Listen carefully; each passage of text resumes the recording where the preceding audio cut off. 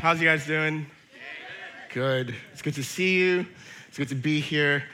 We are in week 2 of our Advent series called The Promise of Better Days, and how fitting that a guy named Promise gets to preach in this series.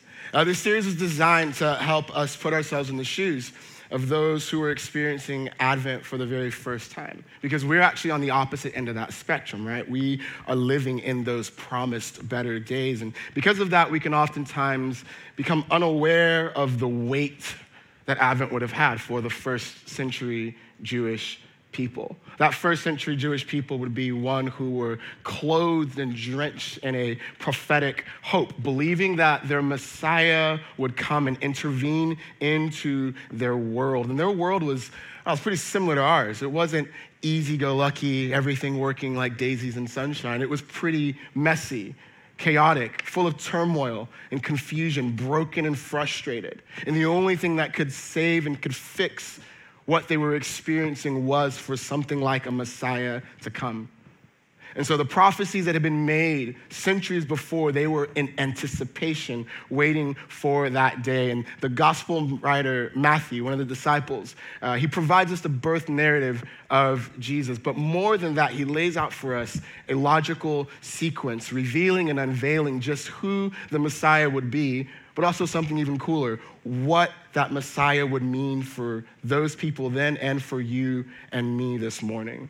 Now, last week, Pastor Andrew kicked off our series by examining the detailed account from Matthew. And of course, just to remind us, Matthew is speaking predominantly to a Jewish audience, which means that they'd be very, very familiar with biblical prophecy and old promises. And it's in this account of the birth story of Jesus that Matthew reveals that Jesus born would be the fulfillment of the hope that they had longed for. He pulls from the text in Isaiah 7, some words that we might know. It says that the virgin will conceive and will bear a son, and you will give him the name Emmanuel, God dwelling with us. Now, to a people who are heavy with hope for a Messiah to come, this was massive to them. Jesus would be that Messiah. God would come and be with them. It would be everything to that audience. What Matthew was actually saying is that what had been lost in Eden, the closeness and nearness of God, was now on the verge of being reestablished for God's people. God was no longer at a distance. He wasn't just, his presence was no longer just going to be in a temple or in an Ark of the Covenant or in some tabernacle, but it would be dwelling with you and with me. It would be with us to stay. That was big for them. God walking incarnate in flesh for his people, even more available to them. That's the hope that they're anticipating for. And Matthew doesn't just stop there. We get to chapter 2. Matthew ends up building a bit more, and I'm actually really, really excited about this passage. I found it very, very fun to study and to understand, and I can't wait for you guys to see that Matthew just doesn't say that God is with us, but what is God going to do when he's with us? What's that going to be like? How is God going to be like? And Matthew chapter 2 picks up there. So if we turn your eyes to the screen, we'll read it here. It says, after Jesus was born in Bethlehem in Judea, during the time of King Herod, Magi from the east came to Jerusalem and asked, where is the one who has been born King of the Jews? We saw his star when it rose and have come to worship him. When King Herod heard this, he was disturbed, and all of Jerusalem with him. When he had called together all the chief priests and teachers of the law, he asked them, where is the Messiah to be born? In Bethlehem in Judea, they replied, for this is what the prophet has written. But you, Bethlehem, in the land of Judah, are by no means least among the rulers of Judah. For out of you will come a ruler who will shepherd my people, Israel.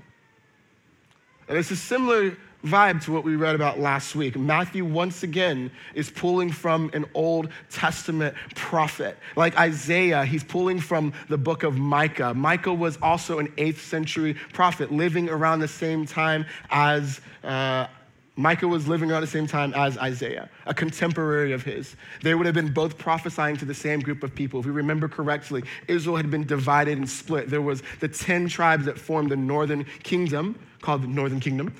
And then there was two tribes, Judah and Benjamin, that formed the southern kingdom of Judah. Micah and Isaiah are both prophesying this. And actually what happens here is what Isaiah has started and said about a virgin conceiving and giving birth to a child. Micah is actually picking up on that and explaining to us just what that child is going to be, who he's going to be, and how his existence is going to impact his people permanently. Let's look at Micah to get a bit more of an understanding of the whole of what that passage says. So looking at Micah chapter 5, verses 2 through 6, it says this, "But you, Bethlehem, though you are small among the clans of Judah, out of you will come from me one who is ruler over Israel, whose origins are from old, from ancient times. Therefore Israel will be abandoned until the time when she who is in labor bears a son, and the rest of his brothers return and join the Israelites. He will stand and shepherd his flock in the strength of the Lord and in the majesty of the name of the Lord his God, and they will live securely. And then his greatness will reach to the ends of the earth." And catch this, "and he will be our peace." See, this passage has so much in it. There's so many threads to unravel, but I want to focus on what I see as the three main motifs or themes in this passage. There's the small, the ruler, and the redemption. So in this whole passage, three big things Micah is pulling out is there's a small, there's a ruler, and there's a redemption. And he relates it kind of like this. God is going to intervene in their world. God is going to act. He's going to act in some small way, seemingly. It's going to be out of something small that a great ruler is going to come and impact that entire area. And that ruler's way of ruling will be something new and unexpected. But in that rule, he will usher in their redemption. Now, Micah speaks this, and this is deeply encouraging because for the people that are hearing this, their context is that they have the Assyrians who are waiting to attack them and destroy their cities. And the prophecy actually says not just the Assyrians, but after the Assyrians destroy them, then the Babylonians eventually will come. It's not a pretty time to be in that nation. It's war, it's attack, it's dangerous, and they are scared and frustrated. So when you hear that a Messiah is coming, one will save you, it bubbles up in them a hope. And Matthew is hoping that they would see that Jesus being born in Bethlehem, that Jesus is the fulfillment of this prophecy. So Matthew sets the scene, right? He talks about Herod, and Herod is the king. Herod is king, but he's kind of like proxy king because he's not really Jewish. He's been placed there by the Romans, so he might be a little bit insecure. And he hears that another king is going to come, so obviously Herod is a bit threatened and frustrated, and he gathers together those who might understand the prophecy well. He gathers all of them together in a room, and he says, ask them the million-dollar question, where? Right? Where is this going to happen? Not because he wants to go and hang out. Like he probably has some bad things on his mind. Where is this going to take place? And they point him to that prophecy, and they tell him that it will take place in the little town of Bethlehem, which leads us to our very first theme, the small. See, both of the passages in Micah and in Matthew build and begin around this time of Bethlehem. This town of Bethlehem is not random. It's actually a location that's intentional to signal and reveal characteristics about who the Messiah actually would be. So why is Micah using Bethlehem? It's probably the question Herod is asking, because Bethlehem in reality is kind of small. It's not important. Nothing great is coming from there. It's not an economic powerhouse. It's not a good military space. There's nothing really great about Bethlehem. It doesn't have a big population. It's not like the capital. Like, why Bethlehem of all places? Bethlehem is small. It's a place that has more sheep than people. It's like the equivalent of New Zealand. Yikes. But that reality somewhat is what veils the prophecy from the people and blinds them. Because the first century Jewish readers would have known about this prophesied location, but they would expect that their king that's coming to save them would come from somewhere of more importance, somewhere more strategic, somewhere more fitting of a ruler or of a king, somewhere of honor and benefit. Not Bethlehem. Bethlehem is too small. And for that reason, the prophetic didn't match with their perspective. And although they knew the location, they didn't go and see the birth. Think about that. They knew the prophecies. They could read it and tell you where it's going. But because they had a different perspective and a different expectation, we don't read about any of them going and seeing the birth of their promised Messiah. Because the location was small, But the small would have significance. It would tie back to the greatest Jewish dynastic family. See, there was once a small brother, the smallest of a bunch of brothers, and he grew up in the small town of Bethlehem. And this small brother in this small town would end up rising and ruling and reigning over a nation in an odd fashion, a bit different than what's expected. He wouldn't be the first choice for anyone. Of course, I'm speaking of David, son of Jesse. Matthew would see that connection between David and Jesus, and would see that Jesus is a type of David. And if Jesus is a type of David, well, what are the two things that David is most famously known for? He's a shepherd, he's a ruler. He's a shepherd ruler. And Micah would use this very language in making the connection between that great past king and an even greater coming Messiah.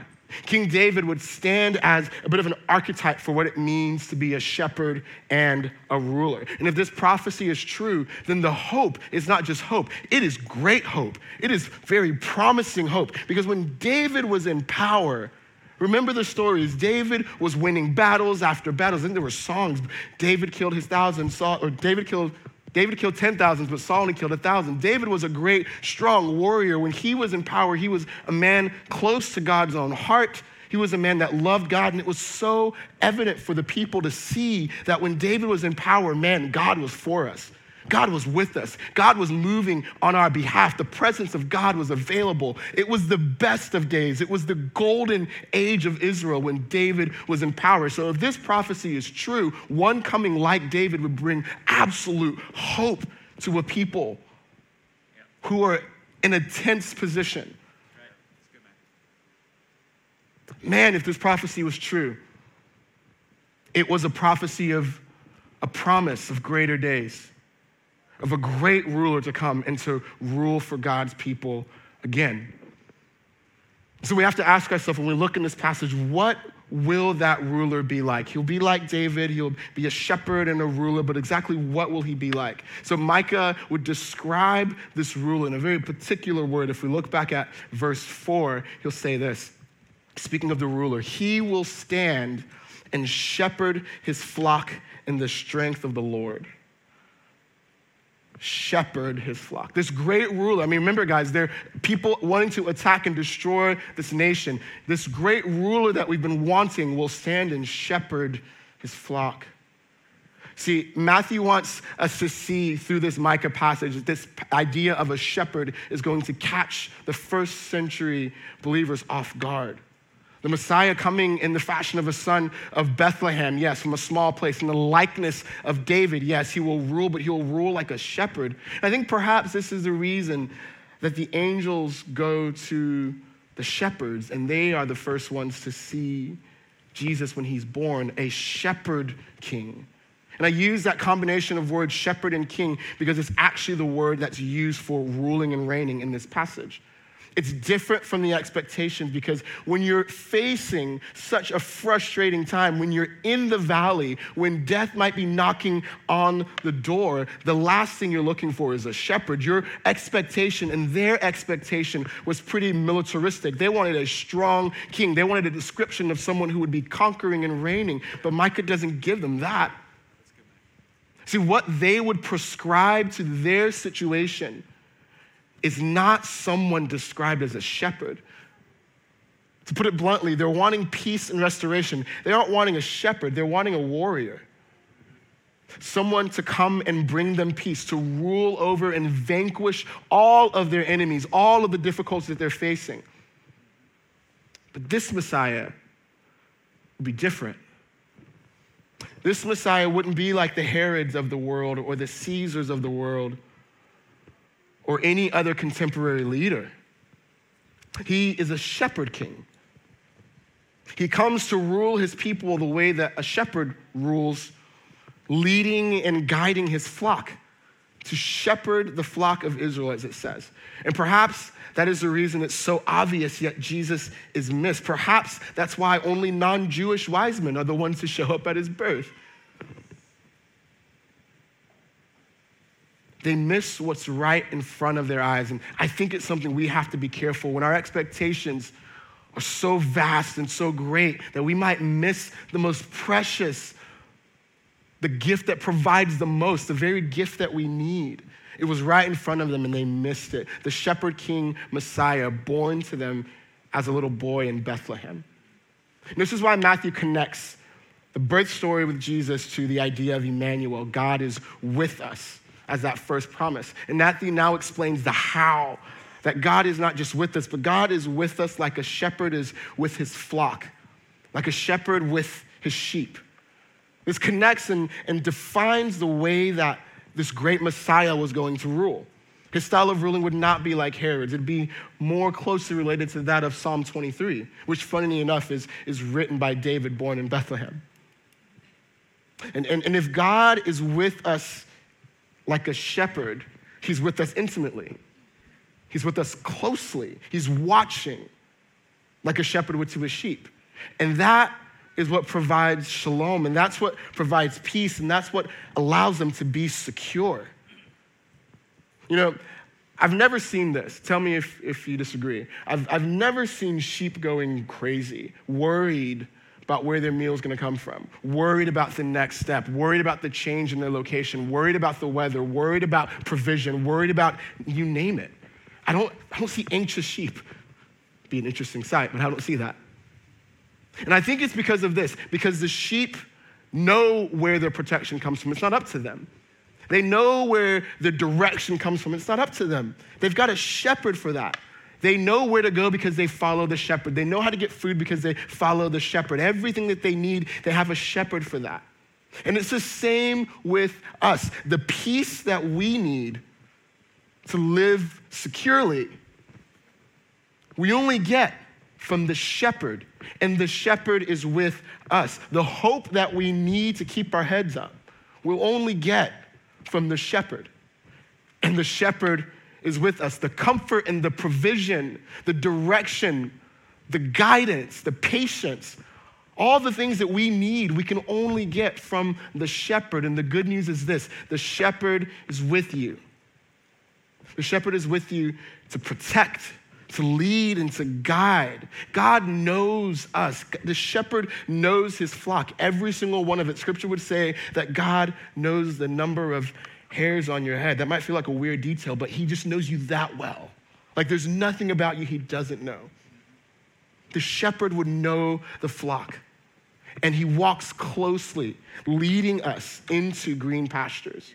God has stepped into their world and has stepped into our world, comforting and leading us. And the reality is this, that Advent reminds us that God has now come, and there's a great king who leads like a shepherd, but has made himself available to us, ruling like a shepherd and giving us the best chance possible. And that's good news. That's hope. It's a precious reality when we can see that this is the promise of Advent, the rule and reign of a shepherd king. Right. Now, there's still quite a bit of stuff in this passage that Micah is showing us, and I want to make sure we don't miss it. So I'm going to break it down into 3 words that are highlighted and emphasized in this latter half of the passage. Micah would speak about a shepherd, which we just talked about in great detail. He would speak about peace, or the Hebrew word shalom. Thirdly, he would speak about securely, or security, living securely. And Micah would connect all 3 of these things into the single idea that the shepherd is the symbol of peace. And if we have that peace, we can live securely. Hear that again. The shepherd is the symbol of peace. And if we have peace, we can live securely. You know, the flock is at peace if the flock has a shepherd. Because a good shepherd does everything the flock needs, provides in every way for the flock to gaze and to live in peace. And Micah would actually say it like this in verse 5, describing the rule and reign of Jesus as, and he will be our peace. Now, I have said two words interchangeably, shalom and peace, and I want to clarify what they mean because shalom is a Jewish word, the Hebrew word. We don't go around saying shalom to everyone, last I checked, but we do say peace. And peace is a part of shalom, but shalom is a much wider ordeal. Shalom is maybe one of the biggest concepts within the Jewish scriptures. Shalom is this idea of complete rest. Shalom is what we find in Genesis 1 and 2, the Garden of Eden where everything is made right, where there's actual calm and there's peace. Shalom is speaking of things as they should be, things in order. Could you imagine that? How nice it would be. Creation at ease. The idea of being naked and unashamed, meaning we have no reason to hide, no reason to fear, no reason to constantly look over our shoulder, nothing to be ashamed of. See, the Jewish people have longed for this existence, this shalom, where they could be in this rest, in this peace of God and live their lives to the fullest. And the entire story of the Bible from Genesis 3 onward is humanity's pursuit of entering into God's rest, back into his shalom. And they would desire this, not just theoretically, but may I remind us again, because they have enemies knocking on their door. They would desire peace to be freed from the Roman occupiers in the first century. They would desire rest to be freed from the tensions of broken systems. They would desire for things to be made right in relationships again. They would want full restoration to where sin no longer has a hold on them, but instead they are fully restored in relationship with God. It's the shalom and the peace that makes it possible to live securely. Shalom and peace is the very definition of living securely. You can't live securely without peace, without shalom. This is the point I think Matthew's trying to make here. And it's really critical. Understanding shalom and our pursuit towards that. What the audience might have believed, knowing that shalom is such a big deal, is that when the Messiah comes, he will lead us towards our shalom. That's good, right? Like this is, when the Messiah comes, he will lead us to where we can all be at peace, to a state of peace. He will show us how to get to peace. He will give us a path, a way towards peace. But this passage actually offers a revelation that's significantly more powerful, more permanent than that. Jesus comes and doesn't point you to peace. Doesn't say peace is that way. Go there. It doesn't give you 3 easy steps for peace. No, when the Messiah comes, Micah says, he will be our shalom. He will be our peace. Peace isn't found in the perfect circumstance. Peace is found in a person. And that person has come so that you and I can live securely, to live in confidence. And the truth is this: we will wear ourselves out. We will drain our hopes if we believe that peace is a status of world events. If peace is just getting all of our affairs in order, just ridding ourselves of any trouble. No, peace can actually exist when there's trouble around us. Think back to the garden, Eden, shalom, but there's still a snake. Think back to this beautiful imagery of Psalm 23. Our great shepherd is leading us, yes, into green pastures, but through valleys of the shadow of death and darkness. Peace isn't a setting, it's a person. Recognize that we will have trouble in this world. We're all gonna have that. It's guaranteed to every single one of us. But we can still be at peace and live securely because peace is our shepherd that's guiding us. Peace is a person that is available to us. Peace is Jesus. And here's how this news gets a little bit better, so lean in. We don't have to go looking for peace anymore. Because of Advent, we don't have to go searching for peace. We don't have to wonder where peace is.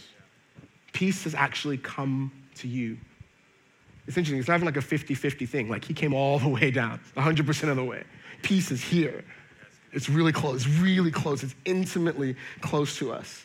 Peace has come and is available to you already. He has already begun a restoration in us. Shalom doesn't mean an end to our problems, but the profundity of our peace is recognized when we can be at rest, even in the turmoil of a messy world. Where we can be, as you've heard us preach over this past year, a non-anxious presence in the chaos of this world. Advent stands as a reminder that because Emmanuel, because God is with us, we can live securely. Because he has given us a shepherd to rule and to guide and to walk with us, we can now live where we can take a breath and not have to have every decision and every behavior a response to fear. We can live unashamed and confidently. Peace is what will bring us our security. And we have this peace, we have this shalom because God has come so close to us. I do recognize that it isn't always the way we feel. I recognize that hard days are hard days and hard seasons are hard seasons. I've definitely had a fair share of them as well. But we live now in the promised better days that they were so longing for, where the fullness of peace is so accessible. Although we have moments of fear, Advent means that we can choose to slow down, to take a breath, and purposely remind ourselves that peace is available to you. In this situation, peace is available to you. Peace in the form of a good shepherd king who knows us, who knows our moments, who walks with us, who is sufficient enough to be everything we need to provide us the strength for every single day, for every single journey, for every single challenge we face. We have peace in the form of that shepherd king who leads us through valleys, through the valleys. The valleys aren't permanent, he is. Yeah. The trials will come, no one's immune from that, but our peace in Jesus is already here, and it will, I promise you this, it will long outlast any set of obstacles that's in front of us now. Right. So hold on to the gift of Advent, to the gift of peace. For those of us here today who are just worn down because it's been a really challenging 3 years, hold on to your peace. To those of us who are looking for employment, hold on to your peace. For those of us in broken relationships and families that have odd dynamics and things are extremely challenging, hold on to your peace. For those of us who are in need, hold on to your peace. For those of us who don't know how do we operate in a future version of Hong Kong that's changing geopolitically or through this COVID thing, hold on to your peace. Hold on to your peace in your moments of darkness. Hold on to your peace in your moments of trials. Hold on to your peace when you're broken and when you're frustrated and when you're angry. And very soon you'll realize that it's actually your peace that's holding on to you. Your peace is holding on to you. Hold on to your peace. This Advent season, I wonder where God is showing you and me areas that we need to invite his peace to rule and reign again in our lives. What are the areas of struggle, if we were to be honest? What are the areas of doubt, of frustration, and of confusion?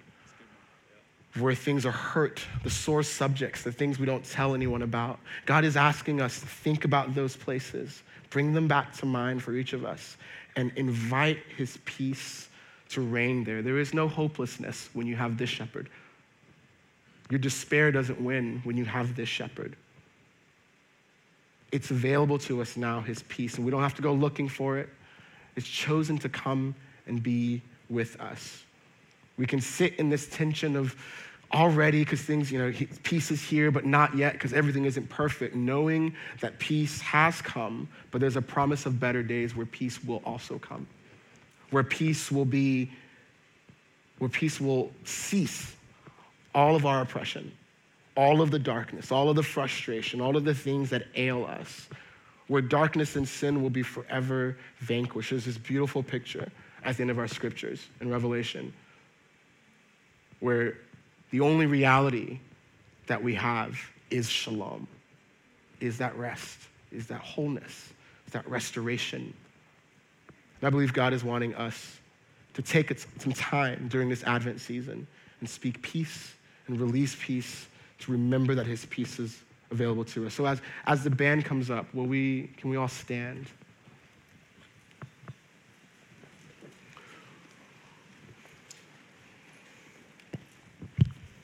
I know we've done this already today, but if you just open your hands, if you are in need of peace in any area of your life, if there's any area where you feel like you are lacking peace, we serve a God who doesn't lack. He'll give you abundantly more. If there are any areas that you are confused and you need his peace that passes all understanding, it's available to us now. So Jesus, we come before you knowing who you are. You're not just a baby born 2,000 plus years ago. You're not just God with us, but because you're God with us, you shepherd us. And the way that you shepherd us and rule us brings us shalom and brings us peace. You are all that we need, God. So we just call upon your Spirit now to start doing what only your Spirit can do in that loving, kind, compassionate shepherd way, without condemnation, but with restoration in mind. Will you bring your peace into our lives, oh God? Will you speak your peace over our situations, over our fears, over the darkest areas of our lives, over the things where we feel like we've run out of hope, Lord? Will you be our hope? Will you speak your peace to us again, God?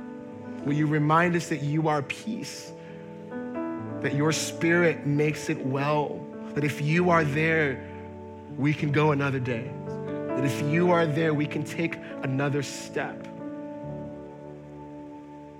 Lord, speak to us. Show us what areas we need to surrender to your peace, God. And may we be a people very much present in this world, but ruled by your peace, living securely, living confidently, living on purpose.